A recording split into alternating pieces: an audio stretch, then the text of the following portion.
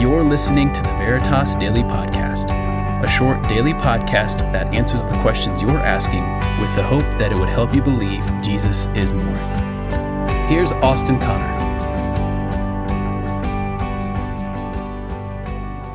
Okay, I'm doing it. I'm opening the can of worms because you want it opened. What's true, election or free will? If I had to say what the number one question college students have asked me over the years, this is it. If you're unfamiliar with these terms or even this question, let me quickly explain. When people typically talk about election, they're referring to the fact that God chooses people apart from their ability or consent. They'll pull out verses like John 6:44 to support this claim. Here, Jesus says, "No one can come to me unless the Father who sent me draws him." So God elects or chooses people. On the other side, free will is the belief that people actually have a meaningful choice to follow God or not. They have the ability to choose him or not. The Old Testament book of Joshua, chapter 24, verse 15, seems to support this view. Joshua presents the people of Israel with a choice. Choose this day who you will serve. As for me and my house, we will serve the Lord. The fact that Joshua gives Israel a choice proves that they can say yes or no to follow God. So who's right? Is election true or is free will true? This ancient question has been alive and well for hundreds and hundreds of years. Moreover, the reason students ask these questions, it varies. Some people just ask this question to start a debate for debate's sake. But in my experience, most of you have other questions below the surface. Maybe you're wondering if your choices really matter. Maybe you're concerned about friends or family members who aren't Christians. If God has elected some people to believe, is there any hope for them? Moreover, everybody approaches this question a little differently. Or to say it differently, we all have a set of glasses on that we view this question through, and there are a lot of different prescriptions. Some of us see this through the lens of what our church told us growing up. Some of us see this through the lens of a blog post or a podcast. Some of us see it through the experience that we've had with others. I'm not going to be so foolish to think that I can solve the mysteries of this question or interact with all of the questions beneath this one in a 10-minute podcast episode. However, what I want to do is make two observations that I think will help us process and reflect on this question biblically. In other words, I want us to see this question through the lens of Scripture, because ultimately, the Bible is what gets the final word. So first, here's what we need to know. The Bible teaches free will and election. One of my seminary professors used to say, beware of the false choice. Did you notice the false choice that question presents? Election versus free will, election or free will? That assumes one has to be right and one has to be wrong. But the Bible clearly teaches both. And sometimes we see both in the very same passage. Two examples, one from the Old Testament and from the New Testament. First, Old Testament, Leviticus chapter 20, verses 7 and 8. Consecrate yourselves and be holy, because I am the Lord, your God. Keep my decrees and follow them. I am the Lord who makes you holy.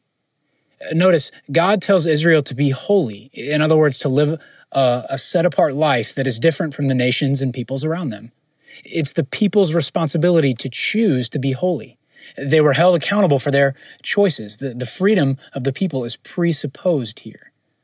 But also, notice that God is at the very same time, it's clear that he is the one who is making the people holy. He is sovereign and in control over our moral and spiritual choices. And so we might say that God elected Israel to be holy. So it's both. The New Testament verse, Acts chapter 4, 27 and 28. Indeed, Herod and Pontius Pilate met together with the Gentiles and the people of Israel in this city to conspire against your holy servant Jesus, whom you anointed. They did what your power and will had decided beforehand should happen. Look, there was plenty of guilt to go around in the death of Jesus. King Herod, Pontius Pilate, the people in Jerusalem who shouted to crucify him, all of them were responsible, culpable agents who made free choices to do the things they did to Jesus. And at the very same time, we see that they did what God decided beforehand should happen. In other words, God elected or chose these events to happen. You see, there are times when the Bible makes logical sense to us, but there are other times when it doesn't. For example, the Trinity. That's the doctrine that says God is one being, and yet three distinct persons: God the Father, God the Son, God the Holy Spirit. Not either or, both and. Or how about this one? Let's take Jesus. He is 100% human and simultaneously 100% God. Not either or, both and. Admittedly, these are a mystery, but it's at these times when we have to acknowledge that logic is not the final arbiter of truth. God is. So beware the false choice. The Bible teaches election and free will. But we need to take a step further. You see, the Bible never talks about election and free will as an end in itself. Rather, and this is our second point, God has a purpose behind them. Imagine if a group of trapped cave explorers, they chose one of their number to squeeze through a narrow flooded passage to get out to the surface and call for help. The point of that choice is not so that she alone gets saved, but that she's able to bring help and equipment to make sure that the rest of their group gets rescued. Election in this example is an instrumental choice of the one for the sake of many. And this is the dynamic we see throughout the Bible. I think Old Testament scholar Christopher Wright, he sums it up best when he says, election leads to ethics to further the mission. Those three terms, election, ethics, and mission, are really helpful. In other words, God elects people and commands them to live their lives in a certain way with the purpose of blessing the lives of more and more people. The person or persons God gives those commands to, they can choose to obey them or not. Let me show you one example from Scripture of the things we're talking about here. It concerns Abraham in Genesis chapter 18, verse 19.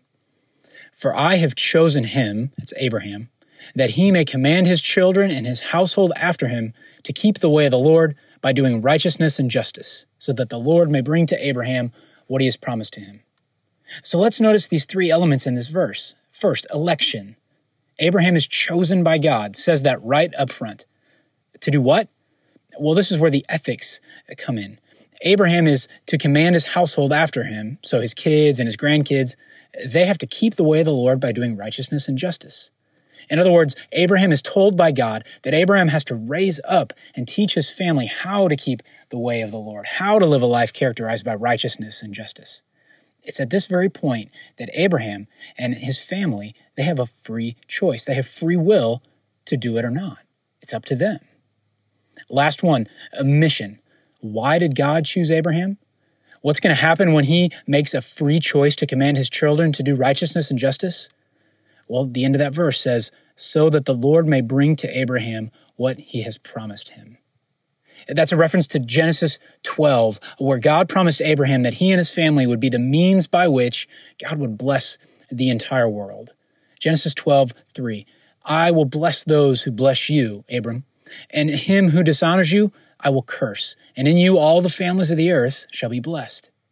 You see, God is interested in blessing his world that has been infected with sin. He's interested in pushing back the effects of human rebellion and spreading his kingdom of love and justice and mercy to every corner, to every nation, and to every human heart. God has a purpose behind election and free will. God's election of Abraham, it's intended to produce a community who are taught and committed to ethical reflection of God's character. And the result of such a community actually existing is going to be the fulfillment of God's mission of blessing to the nations. So election leads to ethics to further the mission. As we wrap up this episode, does this answer all your questions? My guess is no. But I hope that as you continue to think and wrestle with these doctrines, you begin to see them through the biblical lenses rather than culturally crafted ones.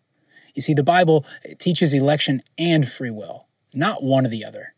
And God has a bigger purpose for election and free will. They're grounded in his bigger story of blessing and redemption.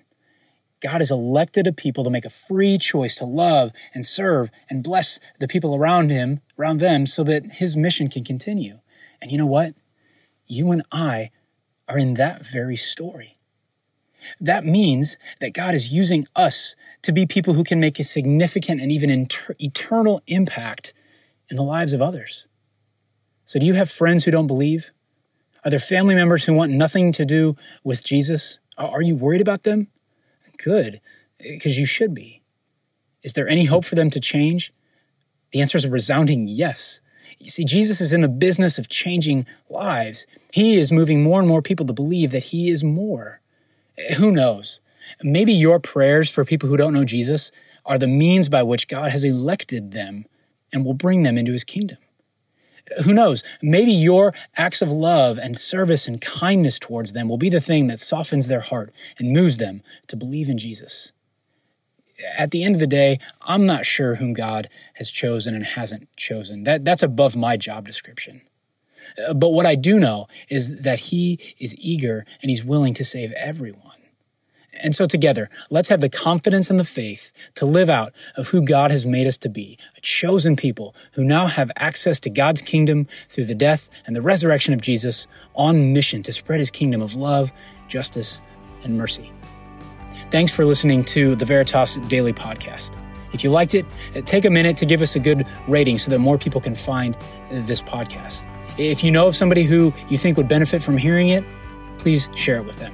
Thanks for listening. We'll see you tomorrow.